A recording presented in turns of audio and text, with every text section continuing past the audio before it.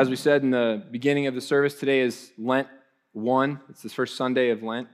Insider baseball, we call that Lent 1, if you want to know the lingo, if you want to have that in your vernacular. The first Sunday of Lent is this time where we're beginning to take account of what's really going on in our lives, what's wrong with us, and starting to examine and diagnose maybe some things that aren't going right in our hearts. And I've mentioned from the front that I have really bad eyesight before. Right now I'm wearing contacts.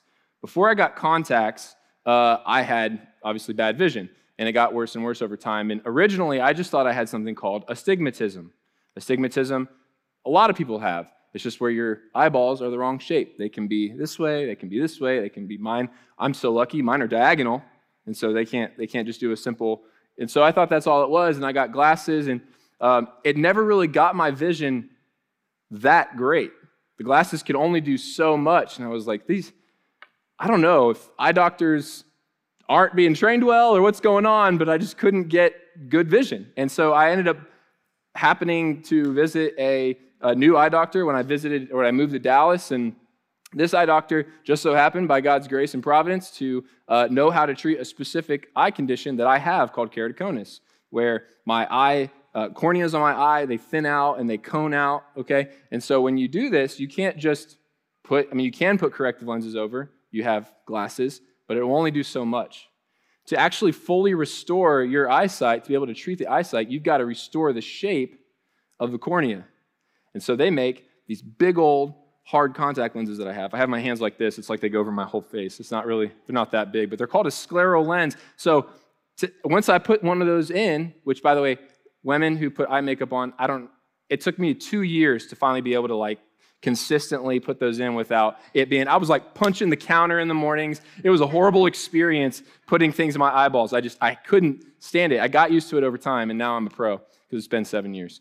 But before I did that, I started putting them in, and oh my gosh, I was seeing 20/20. And over time, actually, as they dialed in the prescription, I could see better than 20/20 with an eye disease, degenerative cornea. Now, why? Well, it's because they actually treated the proper issue, right? They actually treated the proper issue. And if we don't know the real issue going on, we can't really appreciate or even seek out the right treatment for that issue, for that problem.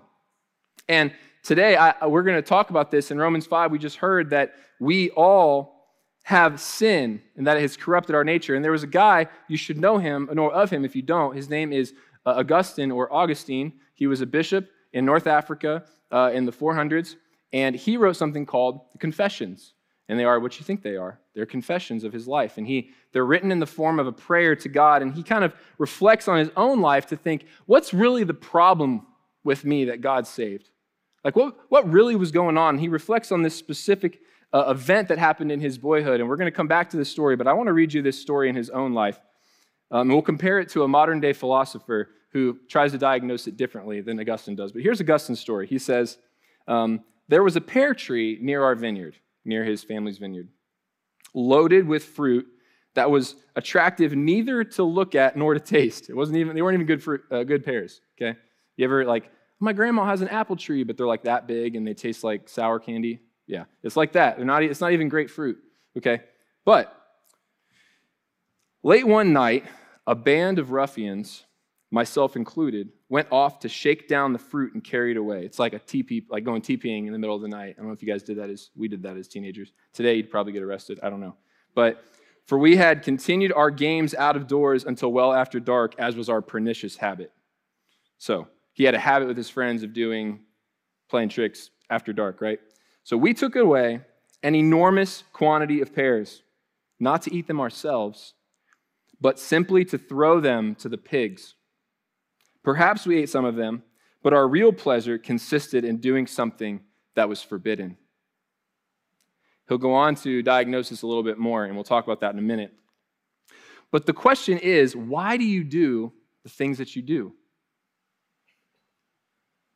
Why do you do things that sabotage your relationships? Why do you do things that you know God doesn't want you to do? What is it that's fueling those actions, those words, those thoughts, those emotions that aren't what you actually, in your spirit, if you belong to Christ, what you want? What is wrong with us? We have to know what is wrong with us if we're to know what the cure is. And so that's what we're going to talk about today. Lent is a time of evaluating that problem. And here's the problem that we'll talk about today. Sin has corrupted our nature. Sin has corrupted our nature, leading to disobedience and death. Christ alone can save us. Sin has corrupted our nature, leading to disobedience and death. And only Christ can save us. So, if you have your Bible, and even if you don't, if you have a device, please turn to Romans, the book of Romans, chapter 5. And Romans is written by the Apostle Paul, someone who was very actively working against Christ, was persecuting Christians, and God just called him, just saved him one day, showed up and said, "You're coming with me, you're going to go be a messenger of the gospel," and this gospel includes salvation from sin. But we have to determine what we mean by sin, because people use that term. People say that we're broken. People say that there's something wrong with us. But what really are we saying when that is said? Well, here's what Paul says in Romans chapter 5, verse 12. Chapter 5, verse 12. I saw some of you kind of wondering. I had a preaching prof who said, never just say the verse once and keep going. You got to say it like 6 times because they're still flipping. So Romans chapter 5, verse 12. We all good? We're there? All right, let's read it. Here's what it says. He says, therefore, and pause, he's about to do a like conditional clause and then get off on a tangent. He does that all the time, and I love that about Paul. I'm very much like him. So, therefore, he says, just as sin came into the world through one man, and death through sin, and so death spread to all men, because all sinned, ... for and did see, ... and then he goes on. All right, so we're going to talk about his parenthesis statement here in a second, but before he even got off track, he was giving the first part of a conditional statement. So just as this happens, so something else happens in Christ, and we're going to get there, but just as this happens in Adam, it happens in Christ. So what is it that this thing is that happens in Adam? Let's go back and read it again. It says, sin came into the world through one man.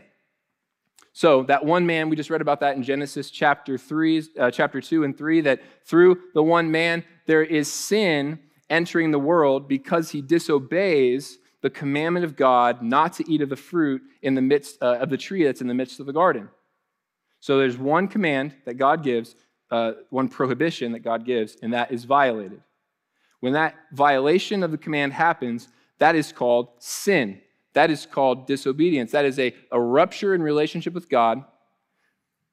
And there is now sin and corruption and brokenness that enters in, and evil, the negation of good, enters in. Now, that is not the same as the curse or the brokenness or the death that follows, because look what Paul says. It says, and death through sin. So this is what God said to Paul, or said to Adam. I'm going to get these names straight. God said to Adam, in the day that you eat of the fruit, you shall surely die.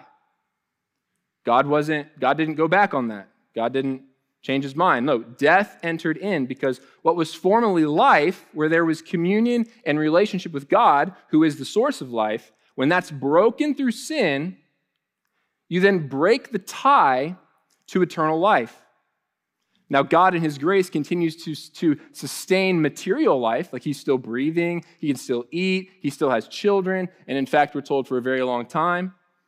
But that spiritual life, that eternal life, that quality of life that is heavenly is now broken. It is now lost. And so death and corruption enters into the human condition. It's important that we get this. Paul teaches that Adam stands, well, let's keep going. Yes, we'll keep going. Paul teaches that Adam stands not just as a head or a representative of this reign of death and sin, but actually it's like an instrument through Adam, through this one man, sin and then death as a result of sin, the curse, come into the world and spread like a contagion. Look what it says in the rest of verse 12.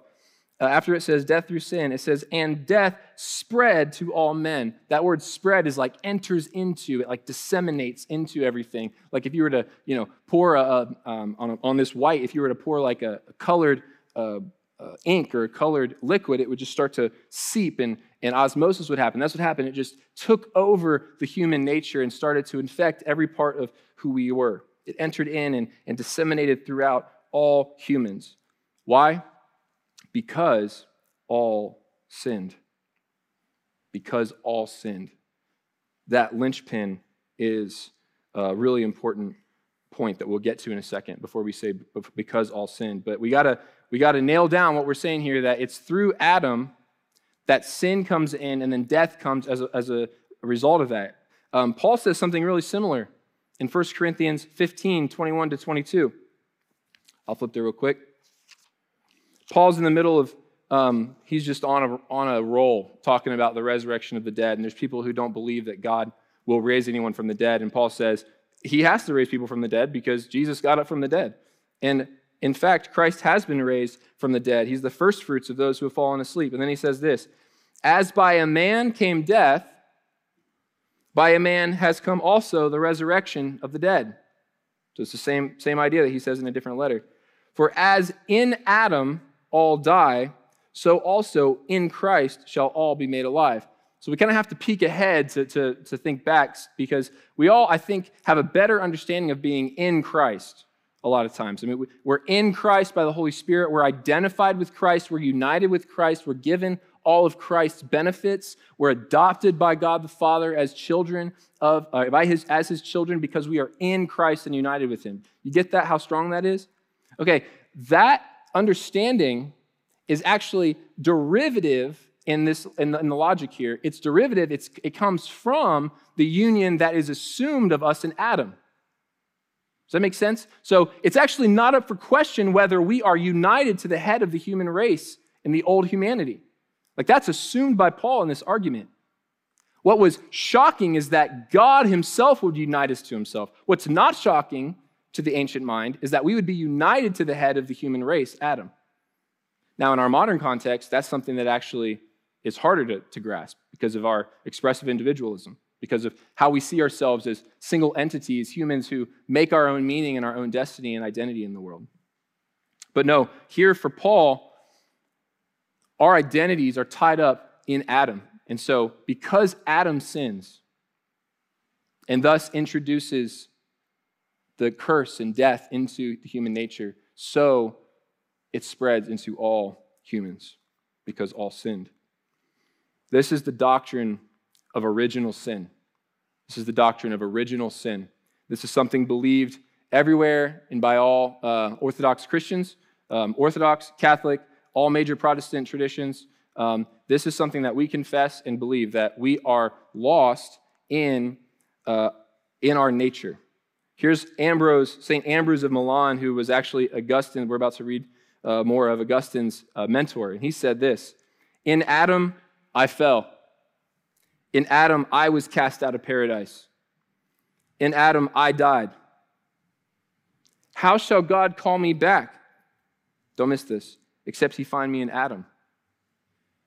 For just as in Adam I am guilty of sin and owe a debt to death, so in Christ I am justified or counted righteous.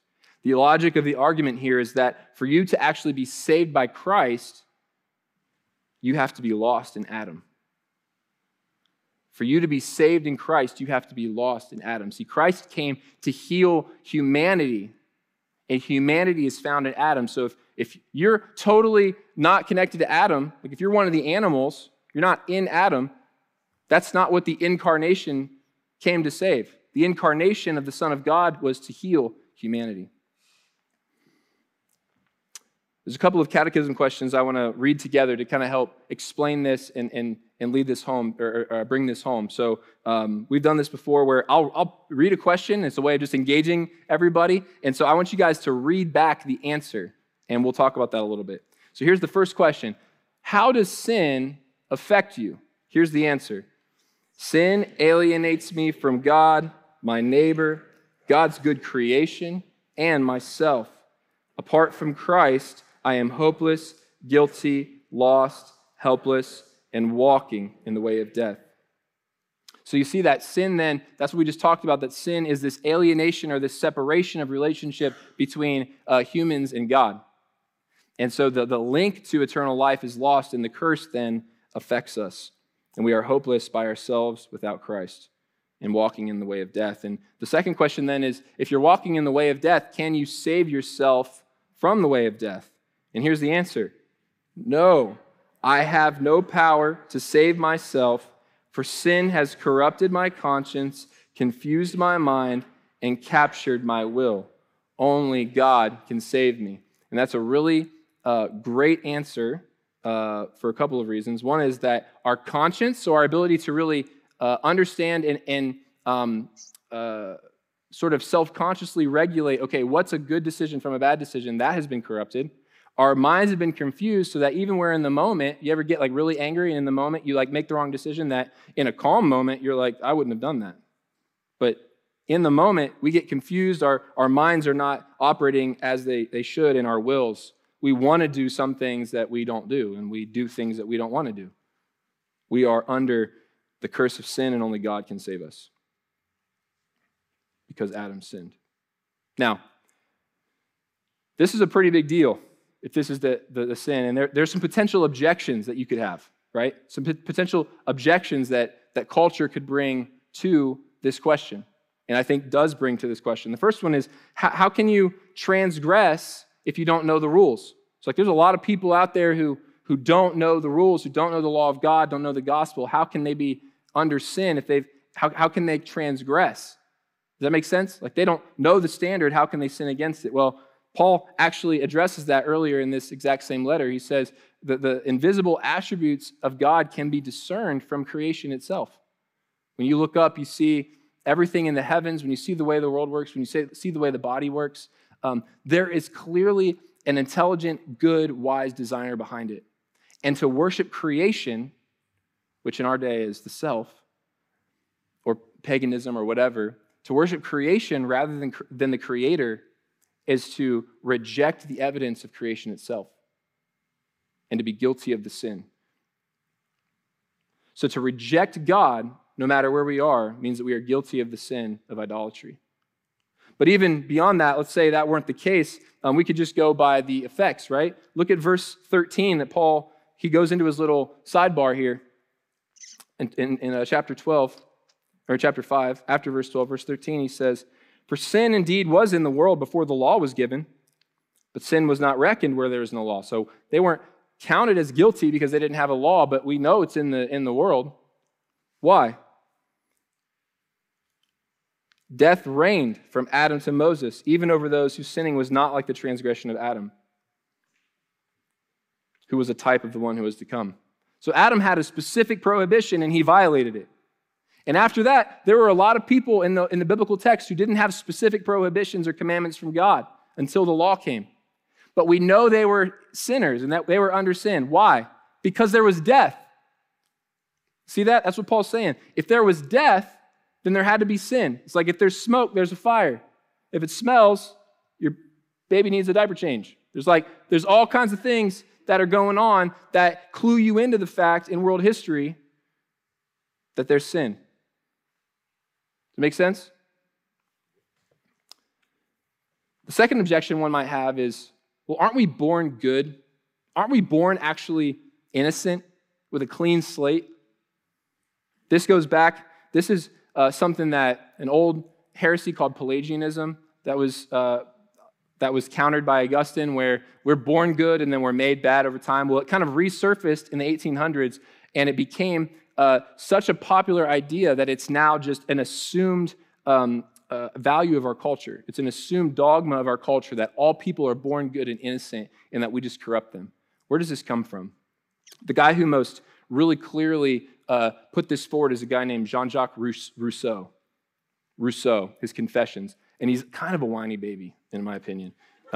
He talks in his Confessions. He's writing his book called The Confessions as a direct counter to Augustine. And his view of humanity is a direct opposition to Augustine's. And here's what he says. He tells his own story. That's his own version of the pear story. We're going to tell his analysis, and then we're going to come back to Augustine and see what he says. So Rousseau is recalling his youthful years, and he's recalling how when he was a young man, he had a friend named Vera. And Vera had a mom who had asparagus. Okay? Vara wanted money. Back then, asparagus was valuable. If you've ever tried to grow asparagus, you know why.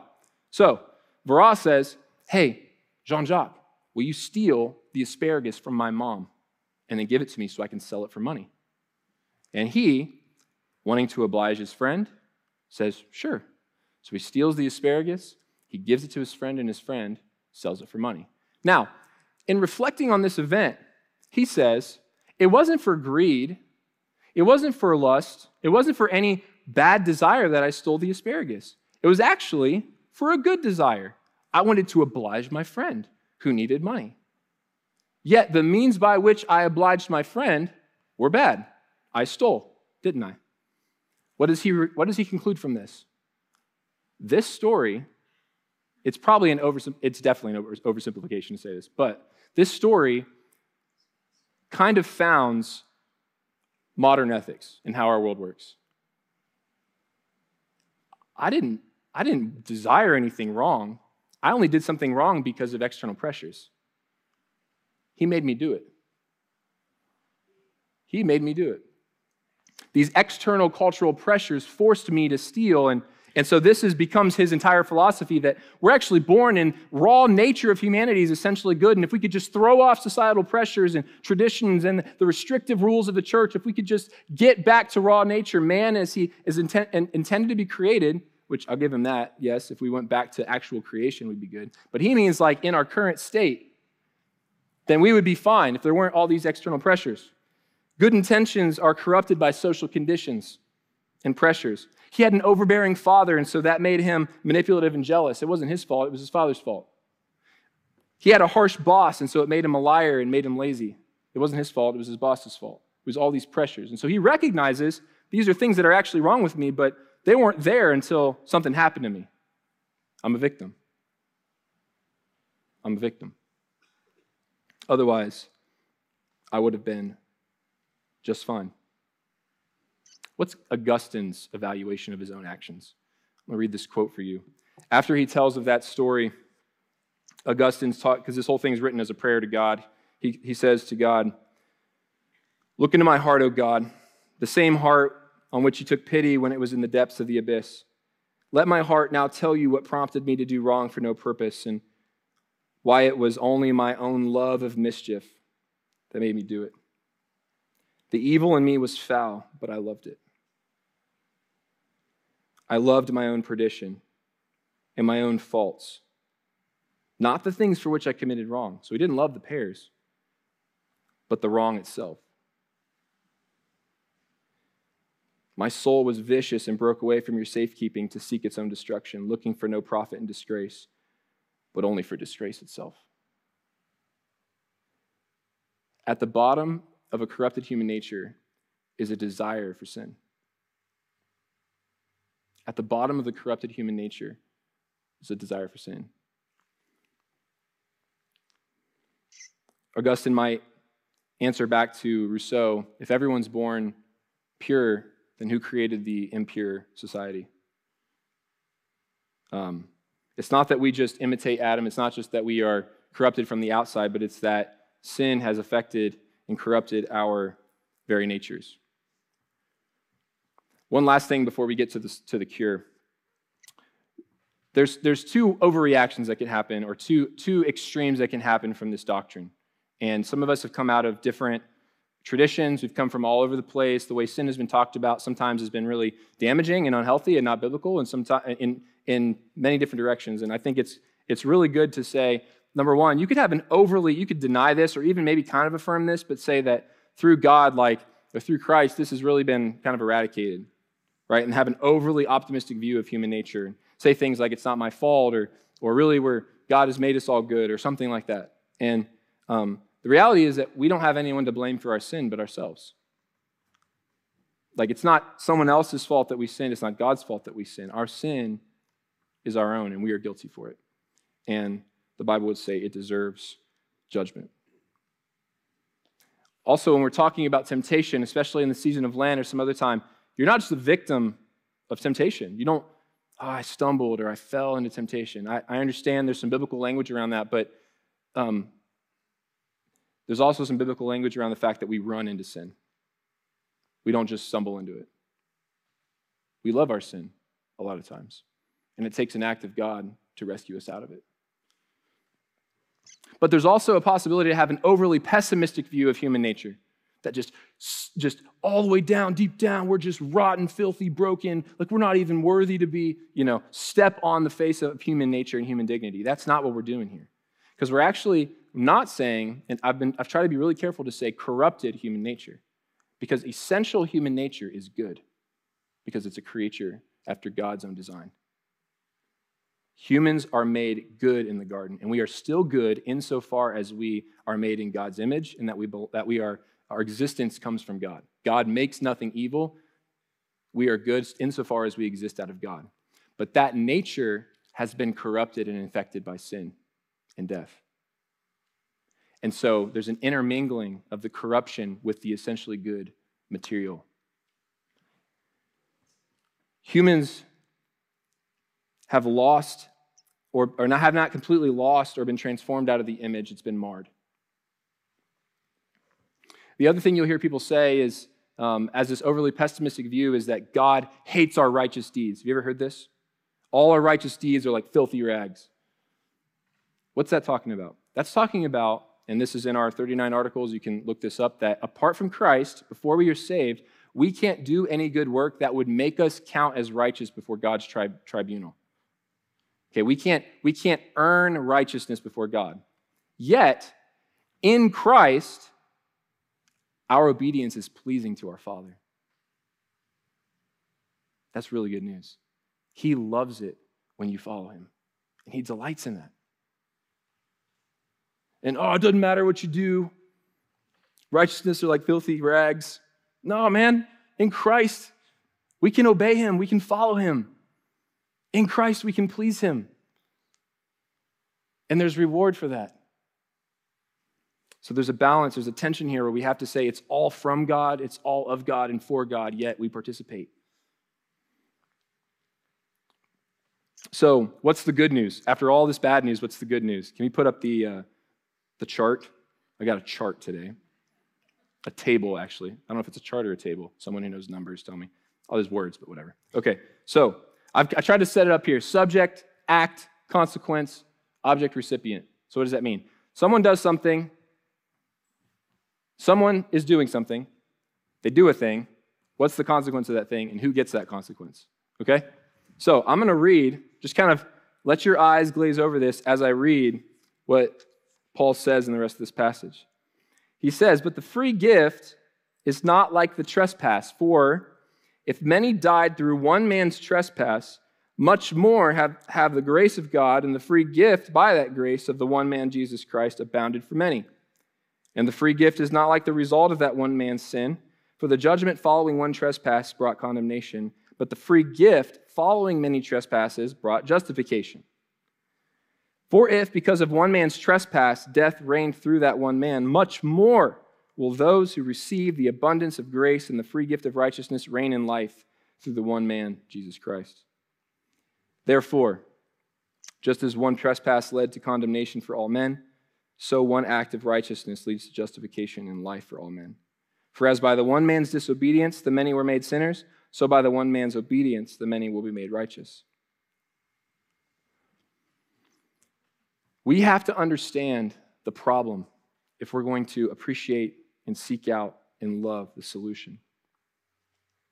The medicine must match the malady. The prescription must actually treat the disease. We humans, like we've said, are born in Adam and thus inherit and participate willingly in that sin, and we receive our mortality. Death infects us. We experience death and we experience condemnation as a result of that. Yet, the good news is that just as we sinned in Adam and just as we receive death and condemnation, if we are in Christ, the second Adam, the one who obeyed, the one who was righteous, if we are in him and we believe in him, his life in righteousness is given to us. And so the bad news of original sin is answered by the good news of Christ's original righteousness given to you and to me for all time. There's a reciprocity to the sin of Adam and the grace of Christ. And this is the good news of Lent, that if you will examine your life, whatever you come up with that isn't supposed to be there, and you give that to God, he's already turned that back in righteousness. He's paid for it. And he's given you freedom. He's given you righteousness. He's given you robes in exchange for rags. That's the good news of Lent and of the gospel of Jesus Christ, to the glory of God the Father, God the Son, God the Holy Spirit.